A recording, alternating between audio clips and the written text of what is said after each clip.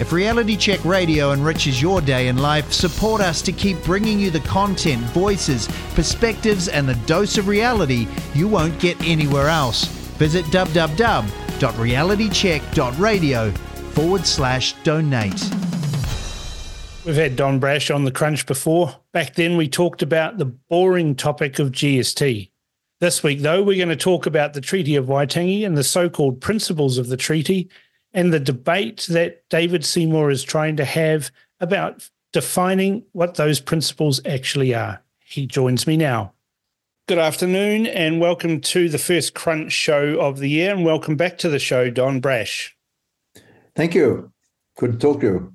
So we saw on Tuesday the usual charade and protest and carry on from Maori about Waitangi Day and a huge amount of misinformation being promulgated about what David Seymour and ACT's policy is to cement or at least put into some legislation what the principles supposedly are of the treaty. What are your thoughts on that, Don? Well, I think he's got something which is well worthwhile pursuing. What he's really saying is that there's a lot of confusion about what the treaty meant, in the minds of some people at least. And this invention of principles of the treaty, which goes back to about 1975, when the Act was passed at that time, and has been embellished on and on over the years since that time, to the point where there are some people who really believe that Maori New Zealanders can form some kind of separate state within a state. I mean, it is almost as ridiculous as that. People contend that Maori chiefs did not cede sovereignty. There was no intention that they be subject to British rule, and therefore they should not be subject to the rule of the New Zealand Parliament now. And as I say, that is patently absurd.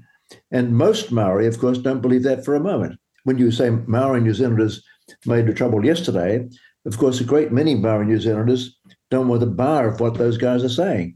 And it's evidenced by the fact that three of the leading lights from Parliament there, of course, were David Seymour, Winston Peters, and Shane Jones, all of whom not only Maori, but are Ngāpuhi. So it's not true that all Maori think that way, fortunately. No, that's right. But this treaty principles idea, which you said came into being when the Waitangi Tribunal was formed, let's just go over this with the listeners, because there are no principles in the treaty. There's three articles of the treaty which are fairly clear in what they say, both in English and in Maori. Yep. And there are no principles, and it's a legal construct that activist judges have been extending via the Waitangi Tribunal and subsequent court cases in the High Court, the Court of Appeal and the Supreme Court, without anybody actually consulting us as to what these principles are.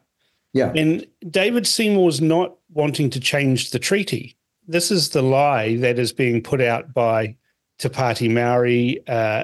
Numerous other politicians from the left are saying that David Seymour's trying to rewrite the treaty. He's not trying to rewrite the treaty, is he? He's trying to establish what these principles are so that we can move forward without this moving feast. Well, that's absolutely right. As you say, the treaty itself is extremely simple, and it's been embellished again and again over the years to the point where it's come to mean something doesn't mean at all. And David really is saying, let's go back to what the treaty actually said and clarify what it means for New Zealand right now. And I'm absolutely with him on that. I think there needs to be that. And I'm hoping that the Prime Minister will not suggest he's going to oppose that beyond Select Committee. He said he will let David Seymour's bill go to the Select Committee for discussion and debate. He's not committed to supporting it beyond that. But I'm hoping that he will find there's a huge amount of public support for that bill and that he will eventually support it. Yeah, there's a lot of weasel words from Christopher Luxon around this. I mean, he keeps saying, we're not going to support this bill past the first reading. And you have to sort of scratch your head. And if you know a little bit about parliamentary process, you wonder why we're actually going through this charade if National has no intention of supporting it afterwards. But I think it's important that we actually have this discussion, and that's the problem that I have with the various rowdies that are trying to shut down this debate, is they don't want to have a discussion about this. They want to promulgate and extend the fiction that Maori never ceded sovereignty. Yet Article 1 of the treaty actually cedes sovereignty, which allows Maori to become British subjects. Now, you can't become a British subject if you haven't ceded sovereignty, can you? That's right. Not only the first article, but the preamble to the treaty also talks about ceding sovereignty to the Queen. So, I mean, I think even if they had, by chance, not ceded sovereignty at that point, the chiefs who met 20 years later at Kohimaramara clearly were talking about the Queen as their head of state, if you like, so that they were under no illusion at all that they had ceded sovereignty. And of course, in the decades since, most Maori leaders have been quite explicit about having ceded sovereignty. The most notable, I guess, of those was Sir Aparana Ngata. He was quite unambiguous that the Maori chiefs had ceded sovereignty at that point. And of course, if they hadn't, they make a nonsense of the last 180-something years. They've been employed by the state, they've paid taxes to the state, they've received benefits from the state as ordinary New Zealanders. Mm. Well, of course, prior to the Kohimarama conference, for want of a better term, there's the 1852 Constitution Act as well, where we all became New Zealand citizens in a democracy. That's right. Yep. So it's a nonsense for Hane Harawira and Rawiri Waititi and Debbie Packer to suggest that sovereignty was never ceded. You can say it all you like, but it doesn't make it true now as it didn't make it true back then. That's right. Exactly true. I get sickened every Waitangi Day by this carry-on. And I have to blame most of the media for this, because it's like they're egging it on, promulgating these lies that David Seymour was seeking to rewrite the treaty and reporting it in such a way that it looks like everybody who was at Waitangi was against the government. But that's not the case from reports that I've had from on the ground at Waitangi, that there was actually a great amount of spirit of goodwill. It was only a small percentage of the people who were at Waitangi that, tried to overtalk David Seymour and Winston Peters and Casey Costello in the most rude and effrontery manner. But the media pushed these people to the front of everything and reported as if everyone was like that. Yeah, they certainly give a quite distorted impression, which we both deeply resent. I mean, it's a major source of difficulty for New Zealand, I think, because the media have created the impression that Maori, which means in their terminology, the vast majority of Maori, are opposed to what David Seymour's bill proposes to do. And I suspect that's not true at all. There's also a disconnect too in the media when they say, oh, look, there's 1,000 people that went to Turanga Waiwai at the behest of the Maori King. We'll get to talk about the Maori King a little bit later. But they said 1,000 people there, and this is a statement of force that we should all listen to as New Zealanders. Well, I think, let me interrupt briefly. I think they said 10,000 people were there. Well, okay, even 10,000. Yeah. And they say that. But, of course, 10,000 people rocked up to Parliament and camped on the forecourt there. And, of course, these were riffraff scumbags, people trying to protest, and we should be ignoring them and make them go away. So on one hand, they listen to the groups of people that they agree with and deride and demonize the groups that they don't like. Yep. That's not the role of the media, in my view. The role of the media is to report what happens. And, of course, the irony is this media we talk about is mainly state-owned. I mean, Television New Zealand and Radio New Zealand, RNZ, both paid by the taxpayers, funded by the taxpayers, and yet as they, which are serious offenders in this area. Well, it's not just them. I mean, the others might be private companies like NZME, the Herald, which includes the Herald and News Talk ZB, MediaWorks, all of these mainstream media companies availed themselves of multi-millions of dollars from the Public Interest Journalism Fund.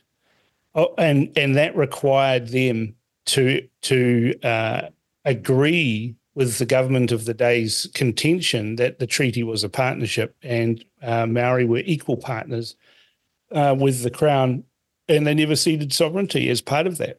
And they also had to adhere to the unwritten amorphous principles of the treaty as part of their requirements for reporting and getting funding from that. Yeah, that's right. And to cap that off, every single one of those mainstream companies is also in receipt of probably hundreds of millions of dollars of advertising from government departments, organisations like the police, New Zealand Defence Force, Ministry of Health, etc. Yep, that's right. So it could be argued that the state actually controls the media in New Zealand through its advertising budgets. Certainly has an influence on it, no question about that. What about the split that appears in academia? The media always run off to Margaret Mutu for comment. Elizabeth Rata has a completely different take on everything. In fact, she recently gave an interview here with Rodney Hyde. She outlined that the treaty was completely superseded by the 1852 Constitution Act. In Article 1 of the treaty, the Maori chiefs ceded sovereignty 100%. And as you said in the preamble, it says that too. And she notes that the principles do not go back to the 1840 treaty, that they're an invention from the 1980s. So we've got a 5-year difference there, 75 to 80s. That's probably about right. And Te Pāti Maori's now talking about having a separate Maori parliament. Yeah, they're nuts, absolutely nuts. Presumably we'll be funding that too. Well, I mean, that's the question. How are they going to fund this? I mean, if they have a separate Maori parliament and a separate Maori government structure, then presumably they organise the funding of that themselves. At what point does someone classify as Maori and what point are they not? I have a friend who has one Maori great-great-great-grandfather and 31 great-great-great-grandparents who were not Maori. He's technically entitled to call himself Maori and go on the Maori roll.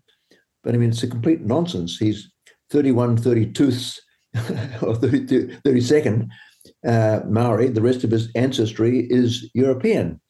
Is he Maori or is he not Maori? I mean, it's a complete nonsense. Is he a New Zealander? Well, that's the thing, isn't it? That we're all New Zealanders. I mean, Fiji went through this sort of debate after the Bainimarama coup, where he said that everybody who was born in Fiji is a Fijian. That's right. We're not going to have a separation of I Taukai and Kaivalangi, which means foreigners. If you're born in Fiji, you're a Kaiviti. That actually is a definition that applies to me. I was born in Fiji. I'm a Kaiviti. Sadly, though, with the Rambuka government, it looks like they're going back to the separatist idea where I Taukai have more rights than everybody else. Yeah. Now, Fiji is a sad case. As you say, Bainimarama seems to be breaking away from that kind of nonsense. And I didn't know Fiji was drifting back towards the racially based citizenship. But it's a tragedy if it's happening. No, that's the thing. It is happening because one of the assistant directors of public prosecution, who was actually prosecuting Bainimarama and Aikeum, has been dismissed by the acting director of public prosecutions for the high crime of being white. And there's a massive court case in Fiji at the moment that's about to get underway about that in particular employment issue, where the acting director of public prosecutions, who arguably is in the position illegally because that position is appointed by the president in accordance with the Constitution, and that never happened. So you've got this nonsense that's happening, but everywhere in the world where we had separatism, this idea you can have separate this and separate that. I mean, we all protested against apartheid, yet we have Maori here, some Maori here seeming to be desperately wanting to have apartheid as long as it's in their favour. Yeah, no, it's an irony, a tragic irony. We're keen to go backwards in New Zealand. I just want to touch on the Kingitanga movement. I find it hugely ironic that the media and Tainui themselves, pushing this idea that there is a Maori king. And the history of the Kingitanga movement, of course, is very interesting. It never existed before the treaty. It came into being after the treaty.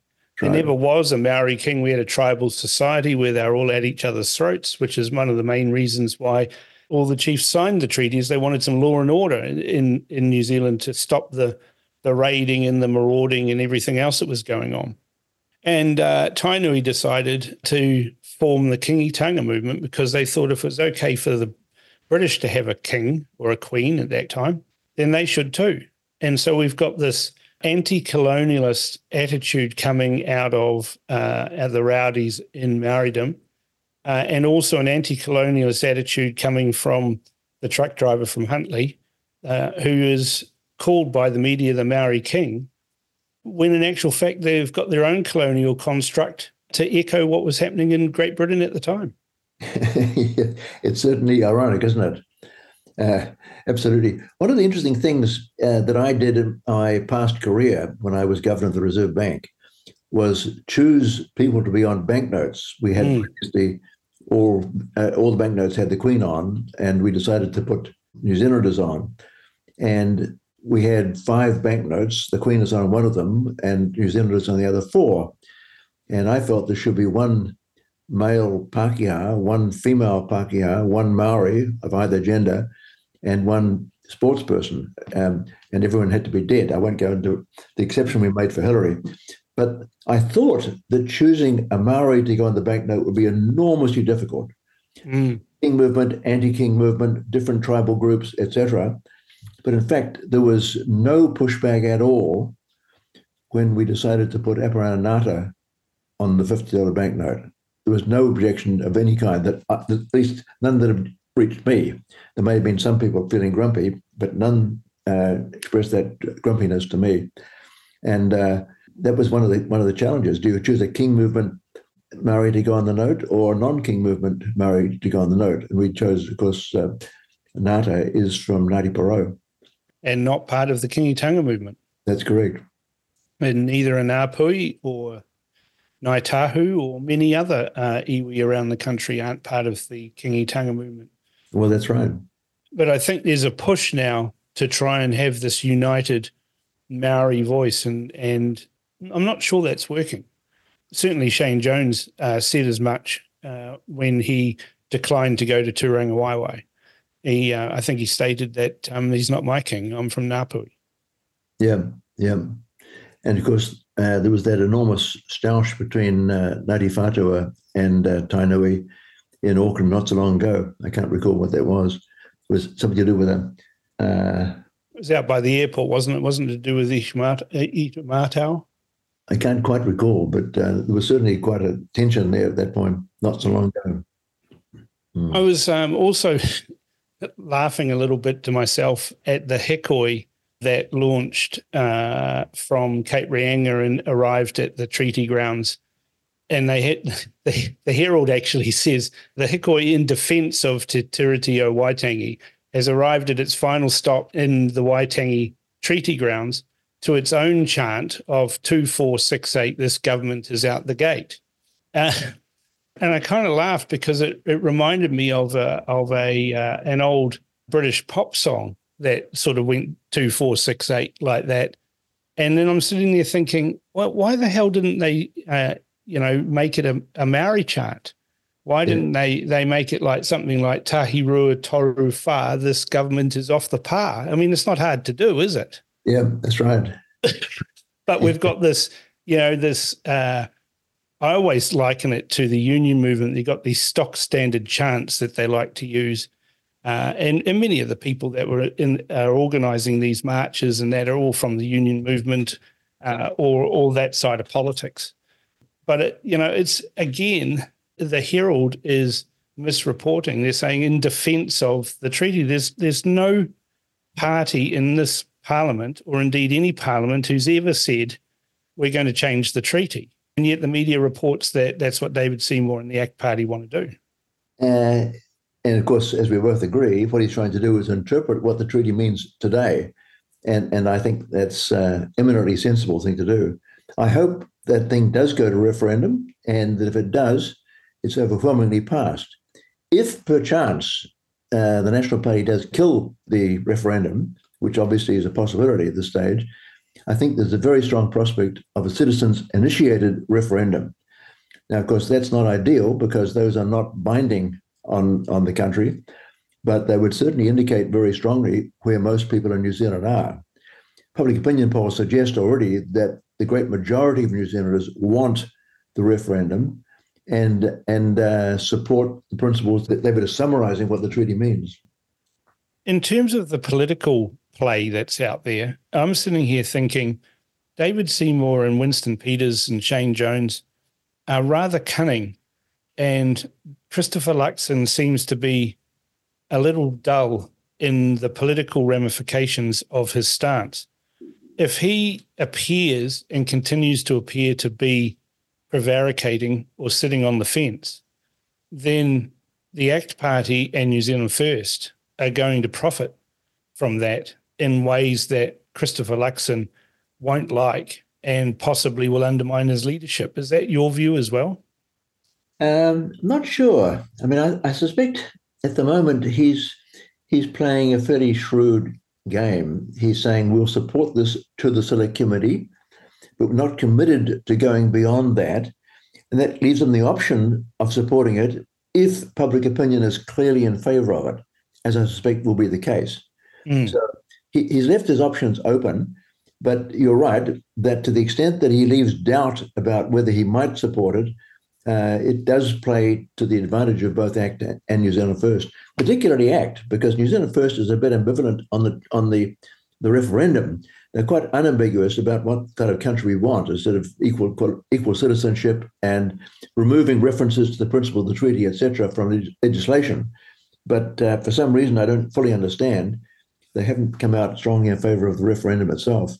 I think it's because Christopher Luxon before the election was very closely advised by Chris Bishop and by Nicola Willis, who are both wetter than an otter's pocket when it comes to these sorts of things. And I think Christopher Luxon is as wet as an otter's pocket as well on these issues. But again, it's kind of cunning on Christopher Luxon's point of view, because if he raises his head and says anything, then the media, the baying hounds in the media and the various racist parties that are out there pushing this separatist agenda will just call him a racist.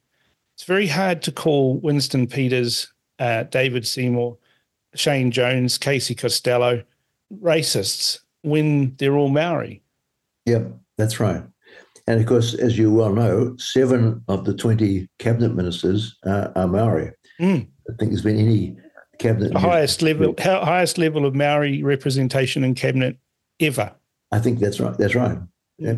Yeah. Higher even than, the Labour Party who say that they're the party for Maori, despite losing nearly all the seats at the last election. But again, you've got claims that winning all the Maori seats gives the Maori Party a mandate for all of Maoridom. And that's not the case, though, is it? I mean, it's a very small percentage voted in favour of Te Pāti Maori. On the party vote.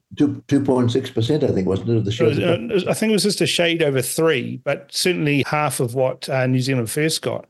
And I was laughing like hell when another academic came out and said that neither the ACT Party nor the New Zealand First Party have a mandate to make these changes, but was singing the praises of Te Pāti Maori, which had a much lesser percentage of the vote. Absolutely. Yeah. And of course, not all Maori are on the Maori roll. It's a smaller number than the actual number of Maori in New Zealand. I think only about half Maori are on the Maori roll from memory. It's around about 50%. Yeah, so Te Pāti Maori is representing around 50% of Maori theoretically, but even then the percentages are small. Yeah, that's right. But it's not the same Maori Party or Te Pāti Maori anymore, is it? When Peter Sharples was there in Tariana-Turia, I had enormous respect for the Maori Party, as it was called then. Had enormous respect for the mana of both them, particularly Tariana-Turia, because she, on principle, left the Labour Party and did the honourable thing and forced a by-election. Yeah. and won. Yeah. There's not many politicians who do that, where they leave a party and then force a by-election and then win. The only other person I can think of that's successfully done that was Winston Peters. That's correct. But by chance, I called on Tariana Turia in her home on Friday because, like you, I have a high regard for her. Back in '05, you recall, she and Peter Sharples both talked about a coalition government with National when I was leader, and it was quite clear they would have preferred National to be in government than Labour. Actually, I discovered that the National Party candidate in that electorate around Waitangi, the Maori electorate, I mean, is Tariana's niece. Right. Yeah.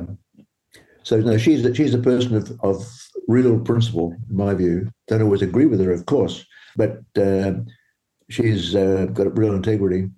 Well, that's the benefits of living in a democracy, isn't it? That we can have differences of opinion, that we can discuss things even though we might not agree. And that's, again, the fault of the media, I see.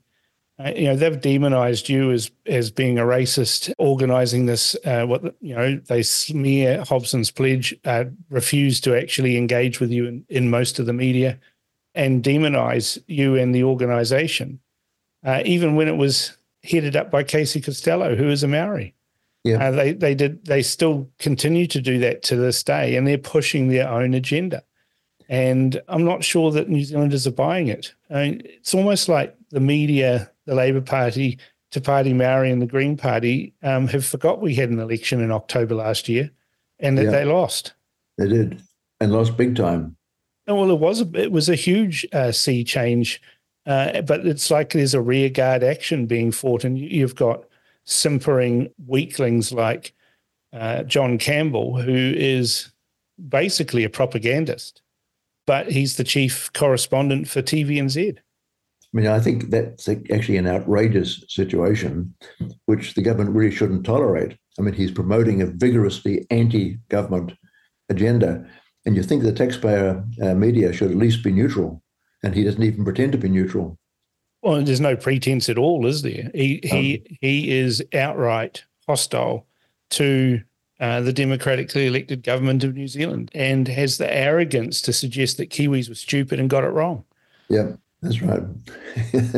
Indeed, it's an appalling case. Actually, I mean, he should be gone, but by lunchtime.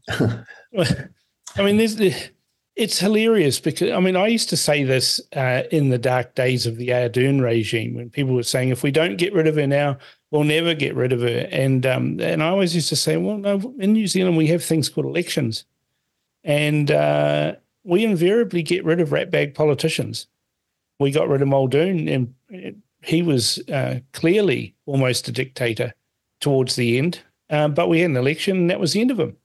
We got rid of Helen Clark the same way. We got rid of Jim Bolger and Jenny Shipley the same way, through elections. Yeah. When governments take diabolical liberties with our country, we toss them out of power. Yeah.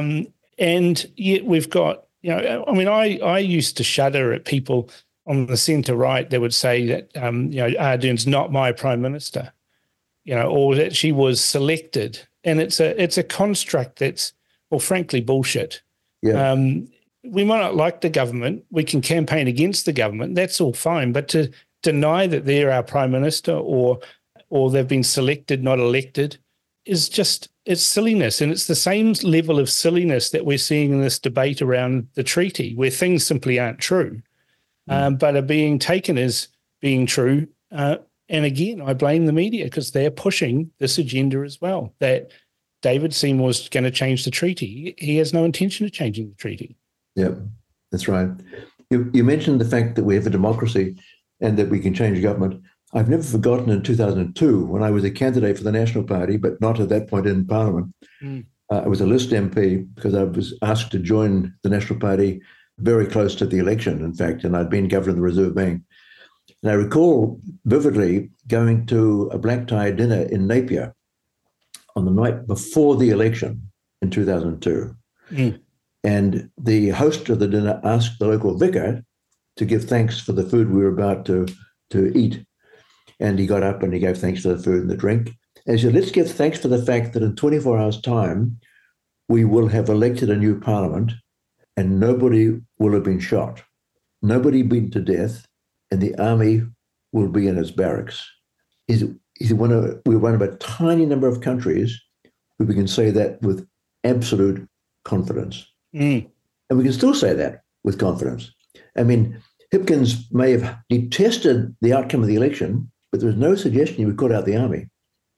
Well, it would be laughable if he did. Well, that's right. There's more citizens with firearms than there are the military. In fact, members of my antique arms club, if we bounded together, would probably have more firearms and firepower than the New Zealand Army.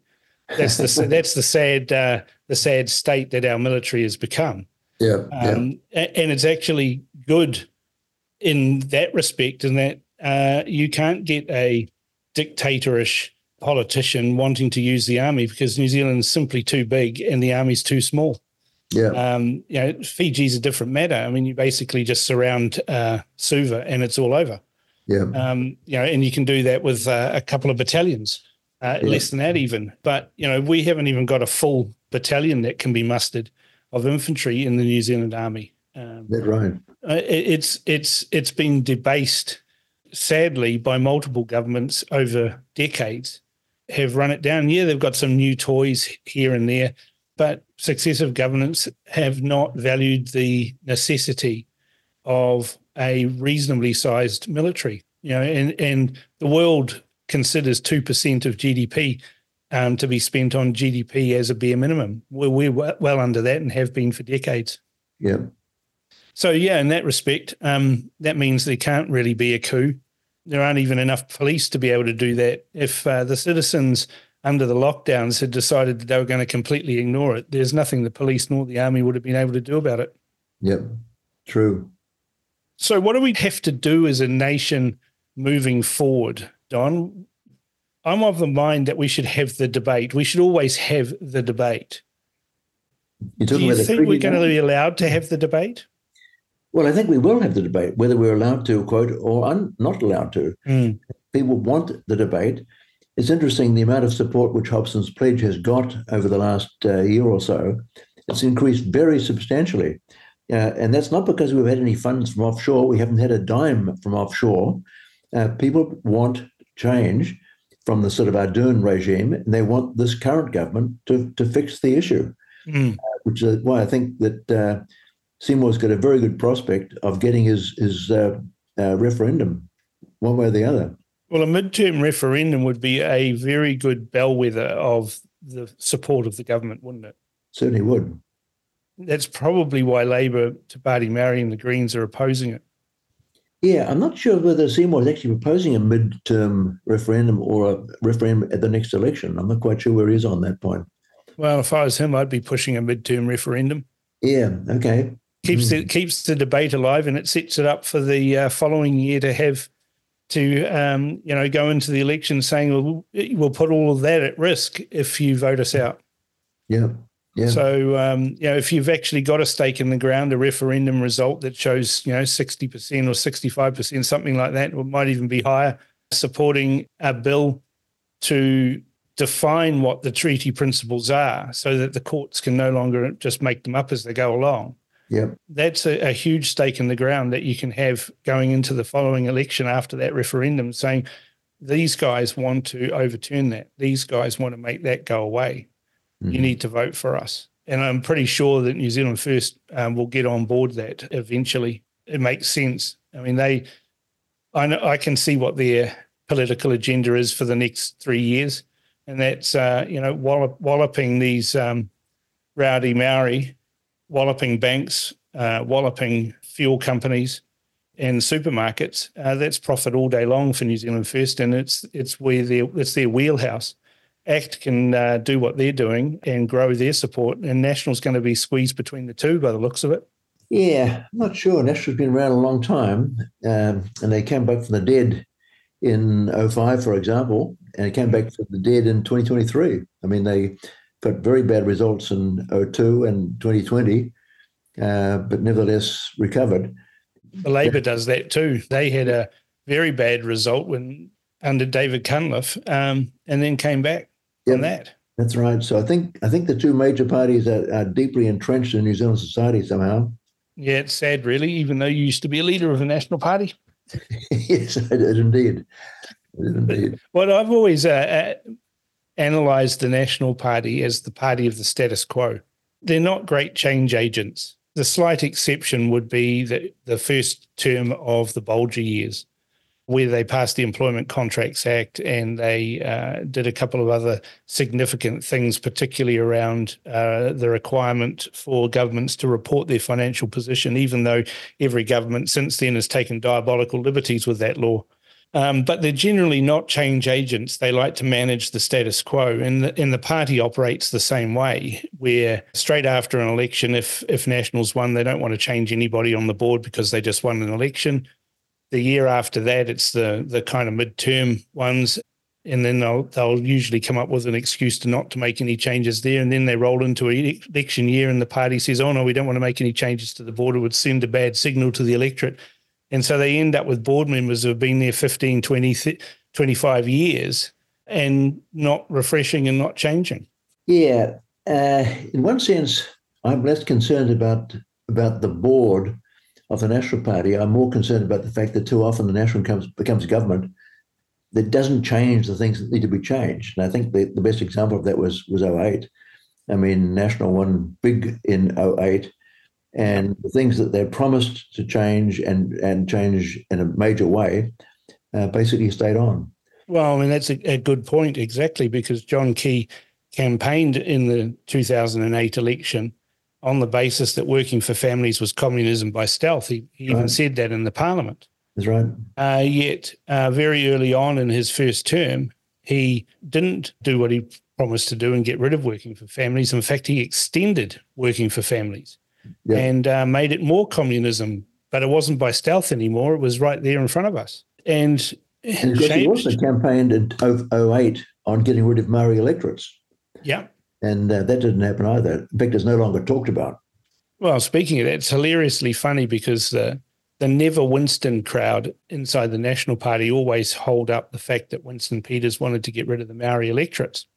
And they say he's never done it. Another broken promise. But they never look at their own party and John Key's broken promise to get rid of the Maori electorates as well.